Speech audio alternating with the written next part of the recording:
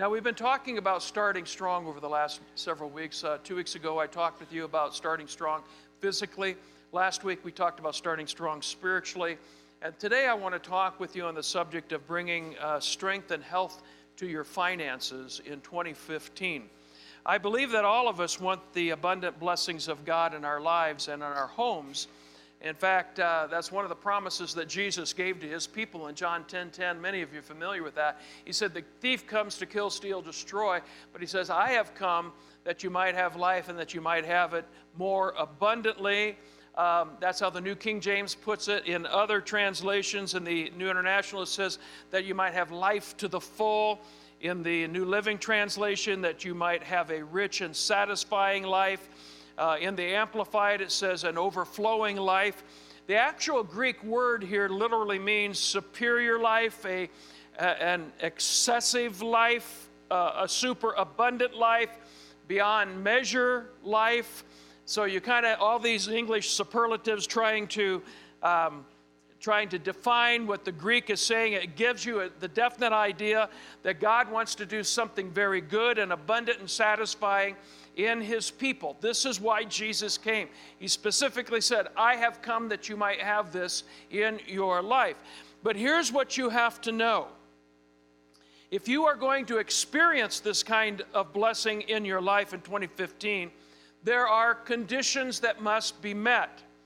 Now, last week, I talked with you about making Jesus the Lord, not just your Savior, but the Lord of your life.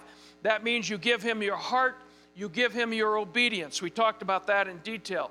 This week, I want to share with you about the way you make his lordship practical in your life, because lordship is more than just a prayer that you pray.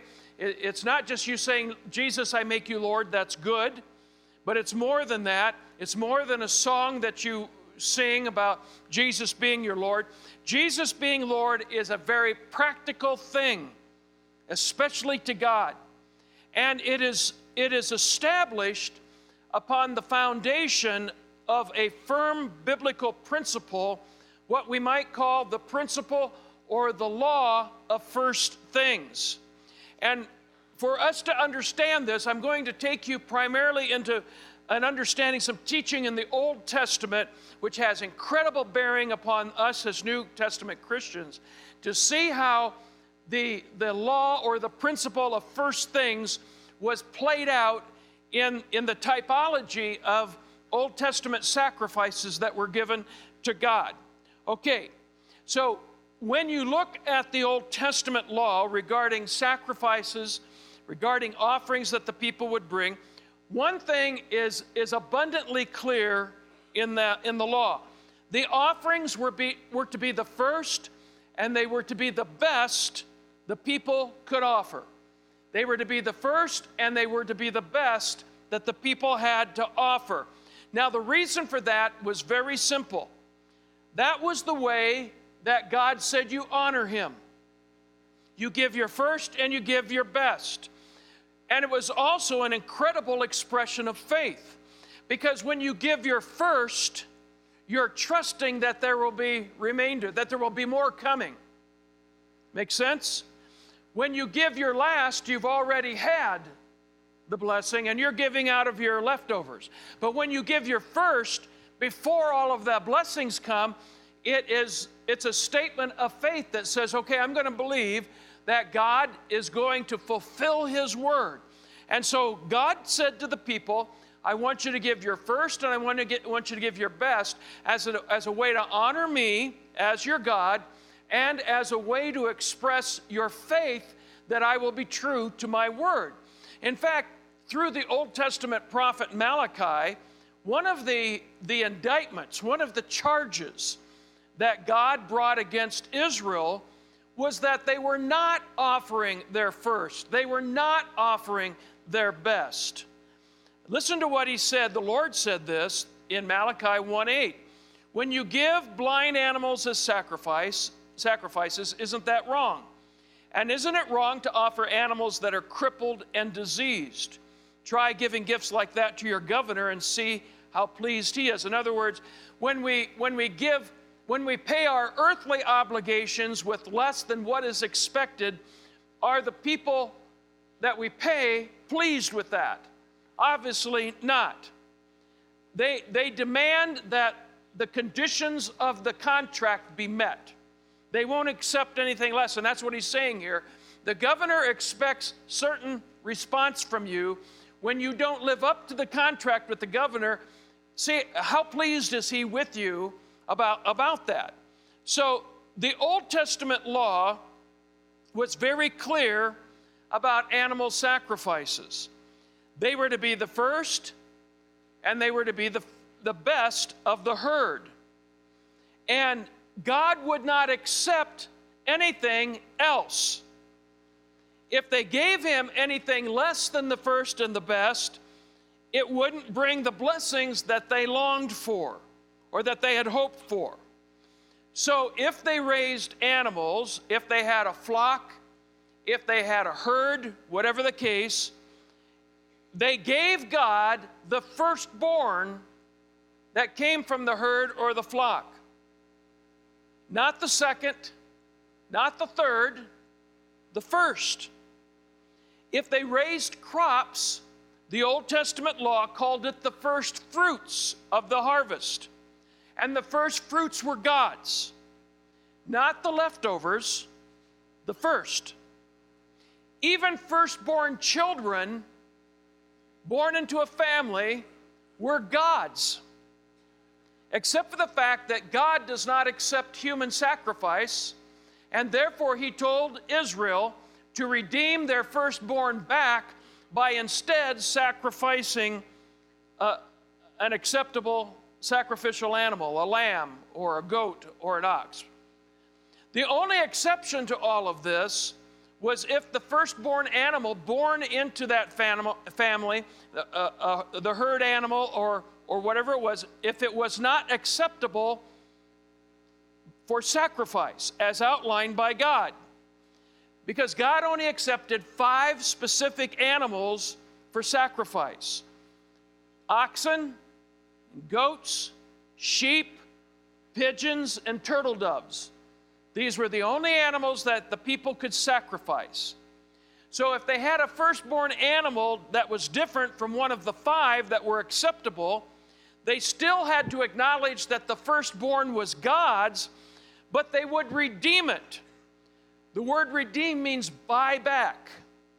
So when we talk about the fact that we are redeemed by the blood of Jesus, that means we have been bought back from hell, from Satan.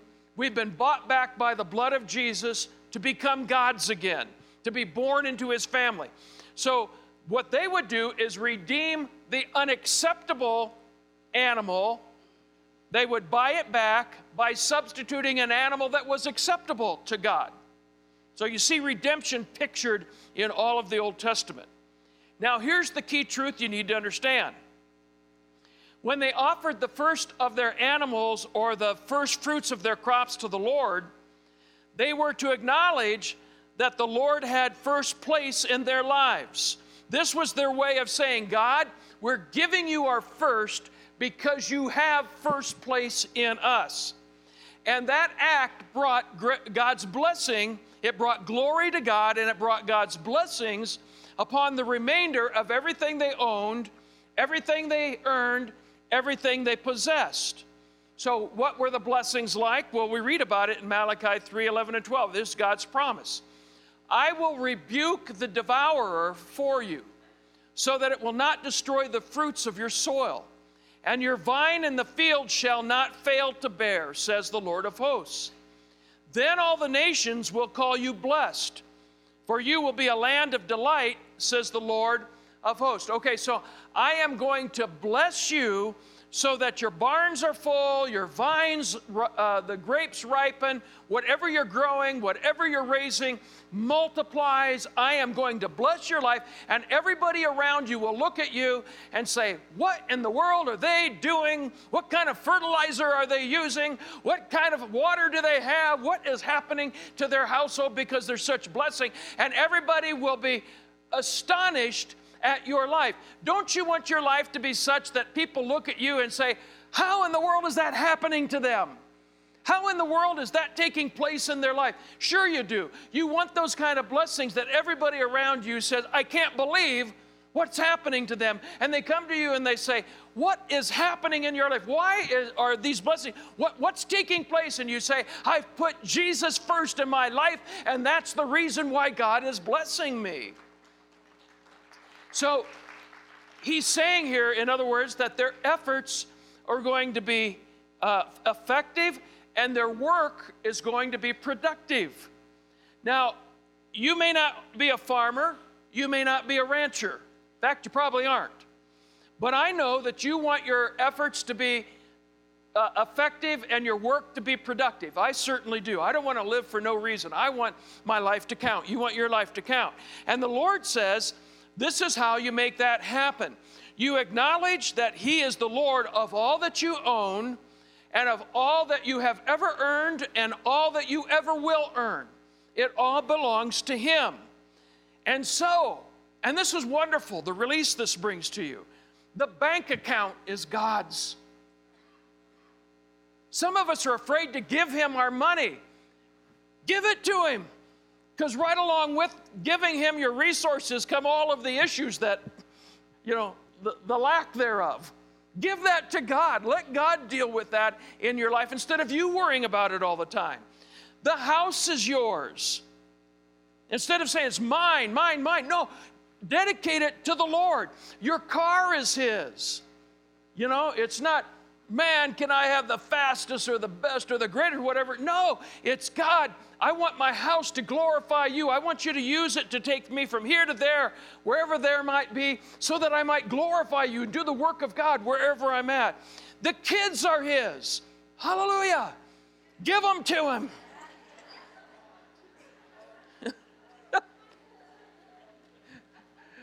You know what I'm talking about. I think about in the Old Testament where Moses and God are talking back and forth, especially in Exodus there, and God saying, and your people, Moses, and Moses turns around and says, and your people, God. It's like nobody wanted them. It's like we're passing them off all the time.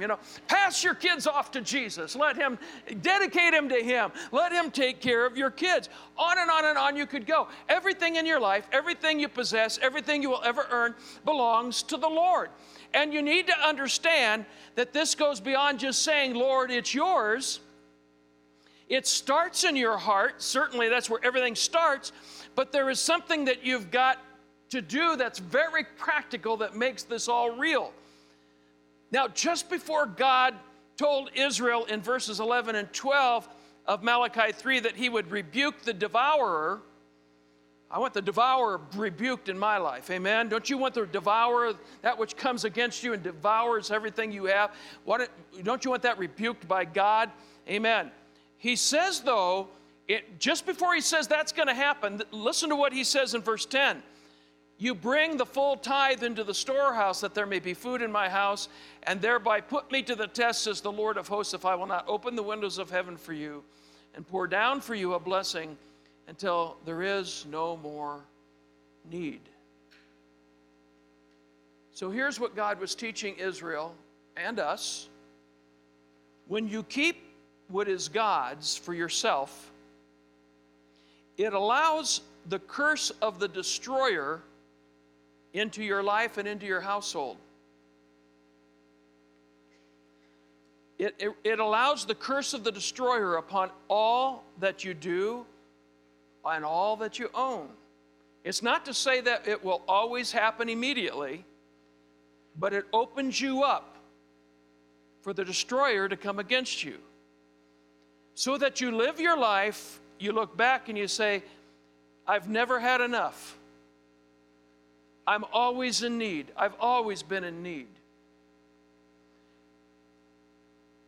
Listen to what the Old Testament prophet Haggai said happened to Israel because they didn't keep God first place. Chapter 1, verse 6, you have planted much, but harvest little. You eat, but you are not satisfied. You drink, but you are still thirsty. You put on clothes, but cannot keep warm. Your wages disappear as though you were putting them in pockets filled with holes. Now, we are blessed to live in the breadbasket of the world. But I want to remind you, and I don't know how much they teach you in history anymore, but I want to remind you that in the 1930s, the breadbasket of America was a dust bowl. Because of drought and wind, North Dakota, South Dakota, eastern Wyoming, eastern Colorado, Kansas, Oklahoma, Texas, and parts of other states. But that breadbasket, every time we carries from Kansas, and of course our children now live in Kansas City, so every time we drive through Kansas, you always see these signs that say, one Kansas farmer feeds 129 people plus you.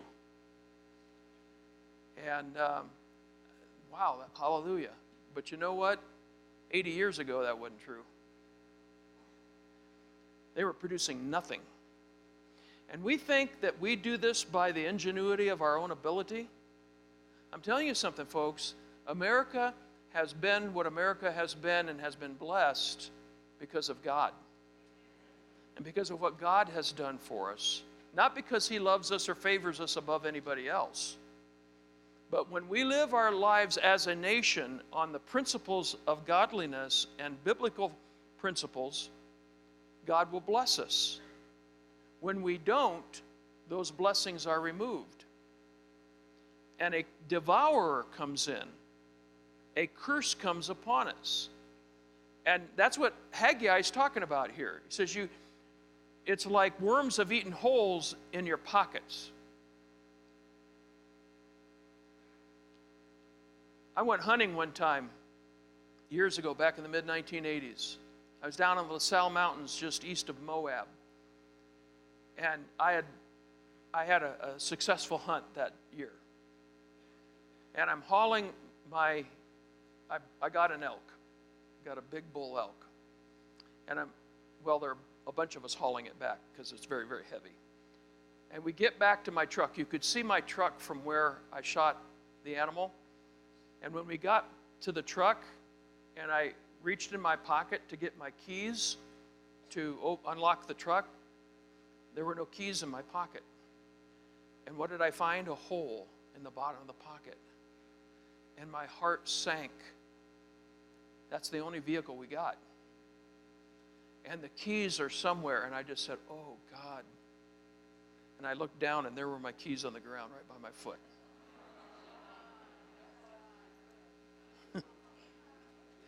Makes me shiver just thinking about it, what could have happened. But you know what? Sometimes you don't find the money down on the ground by your foot. Though you've leaked it all along the way, and it's gone. It's just gone. It's like your pockets rather have holes in it, and the money's just disappearing. And so what he's saying here is that if we take what is God's and use it for ourselves, we are opening our lives to the destroyer, to Satan, to fill our pockets with holes so that we're never productive. We never have enough. Throughout Old Testament teaching about the tithe, the Lord was very clear that the tithe was holy and it must not be used for anything other than what He said it's to be used for. It's to be brought to the storehouse, to His house. And the Lord said that paying that tithe would become the way that the Israelites would declare that God was first in their lives and that they trusted Him with everything else. And God was so strict about this that He said if they used the tithe for themselves, not only would they not receive a blessing upon their own personal lives that comes from tithing, but actually they would open their lives up to a curse to come upon them. In fact, the Hebrew is translated from two English words, which I found very interesting. The one is accursed, and the other is devoted. And you see this in Joshua chapter 6, verse 18. And he says, but you keep yourselves, and this is God speaking, you keep yourselves from the accursed and devoted things. Now, what's he talking about? Let me just pause here and tell you what he's talking about. This is when Israel's getting ready to conquer the promised land. The first city that they conquered when they went across Jericho is a city by the name of the Jordan River. When they went across the Jordan River, the first city they conquered was a city by the name of Jericho. And this is what God told them. Don't you touch any of the loot in the city. You leave it alone. Because it's symbolic, it's the first fruits of your conquest of all of the promised land. So the first city is mine. Now, it was customary when an army would conquer a city, they would take the loot for themselves. That's how they got paid. They would take the loot and bring it back to the community from which they were from. And that's how that kingdom grew in wealth and power. But God said, you leave it alone. You don't touch it. Why? It's because if you do, it's devoted. First of all, see the word devoted? It's a devoted thing. It's a holy thing.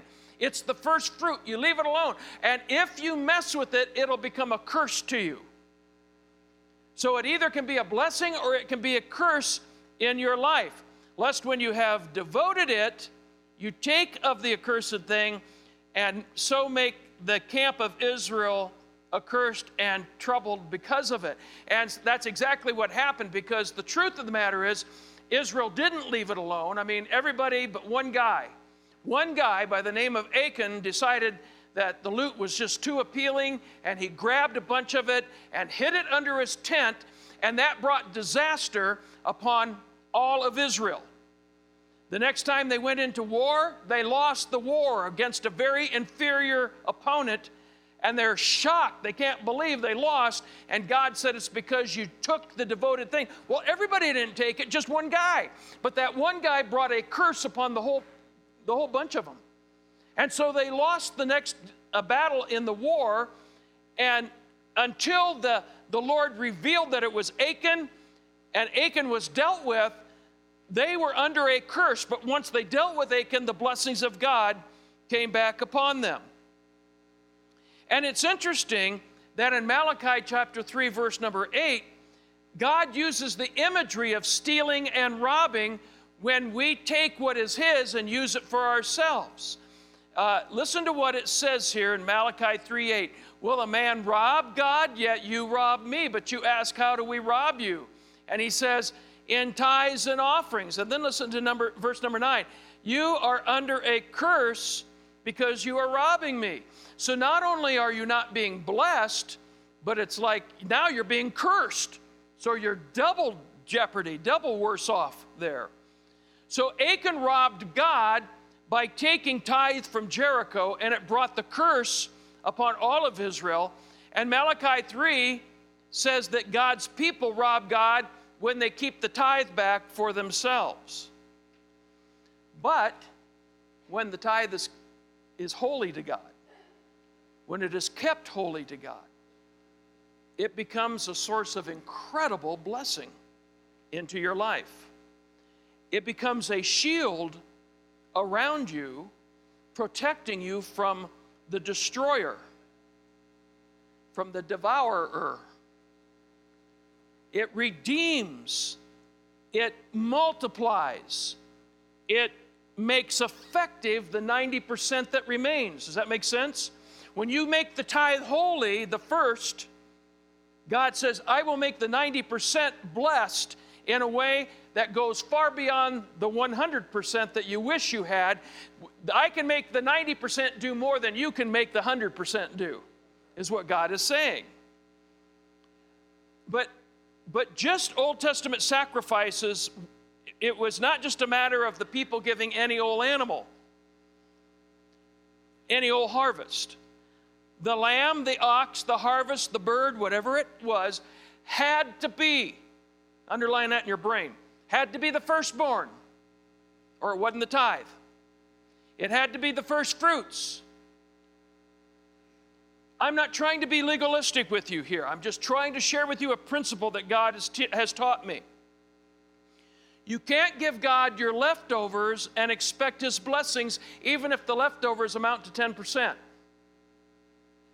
It's not a matter of percentage, it's a matter of order. It's the first that goes to God. It's not just a matter of 10%, it's the first 10% that belongs to the Lord. If what you give God is not your first fruits, if it's not the firstborn, it's not the tithe. It's an offering. And an offering is a good thing. It's a wonderful thing. There's nothing wrong with offerings, but the offering in the Old Testament would not redeem the rest of the remaining 90%. Only the tithe would multiply the 90%. Only the tithe would increase the 90%, not the offering. The tithe is what redeemed and multiplied and made effective the 90%. So how do I make this work in my life? Well, the very first thing that Carrie and I pay, and I use the word pay because we consider this a bill. We don't give our tithe, we pay our tithe.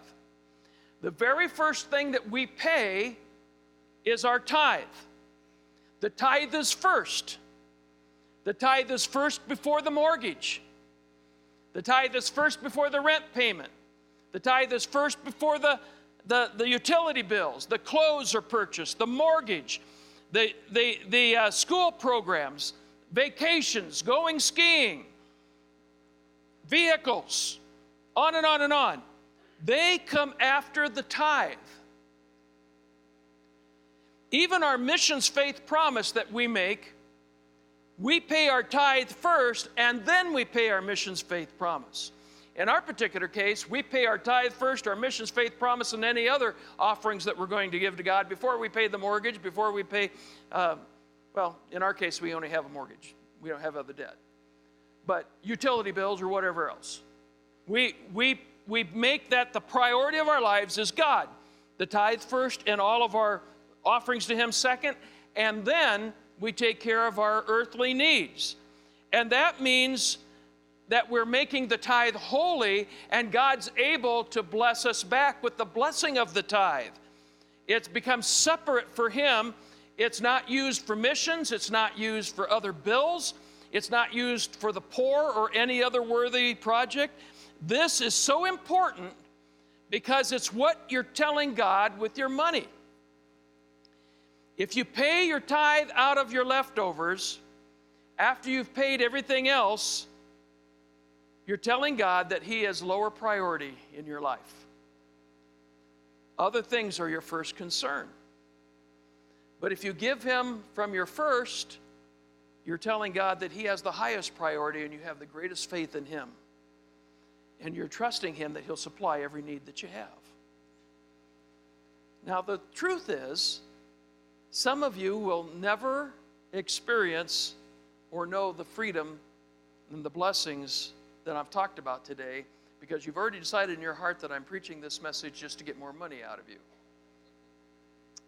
And nothing could be further from the truth. I am sharing this with you because we live in very perilous times today. Somebody better have your back. Somebody better be your backup. You need Jesus to be your provider. And the way that you enter into an agreement with Him on this, He comes first. Your tithe comes off the top.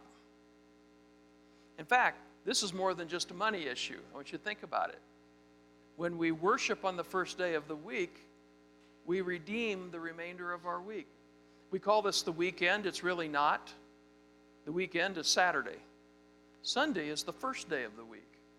Why do we worship on Sunday? We worship on Sunday because Sunday is the day that Jesus rose from the dead. It's the first day of the week. We give Him the first.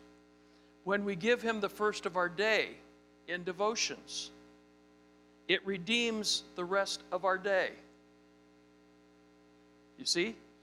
When you give Him the first of your income, your tithe, it redeems the remaining 90% of your income. God causes it to multiply to meet the need with abundance. Let me just leave you one last scripture. It's Proverbs chapter 3, 9 and 10. Verse 9, honor God. Okay, how are we supposed to honor God? Well, with everything that you own. Honor God with everything that you own. How are we supposed to do that? you give him the first and the best. And if you do, verse 10 says, your barns will burst, your wine vats will brim over. Now, I don't have any barns, and I don't have any wine vats, but I do get the picture of what he's saying here. He is saying, if I will do that, and it's not just like try it once and see what happens. It's commit to this as your lifestyle. If you do that, God says he will bless you with more than enough. Now, I know that some of you have never taken this step of faith in your Christian life before, and because of it, frankly, your pockets have holes in them. It's just pouring out. You're saved, you're on your way to heaven, but financially, everything just seems to be going wrong in your life all the time, just like the prophet Haggai said. Others of you have been giving, but it's not been off the top. It's not the first fruits. And you wonder where the blessings are. But you won't have the blessing of the tithe until you make sure that the tithe is off the top. It's not just 10%, but it's the first 10% that you give to God. So here's the question. Will you trust God or not? Here at Life Church, we pray that you have a blessed week. Please connect with us on Facebook, Twitter, or Instagram, or you can always go to lifechurchutah.com.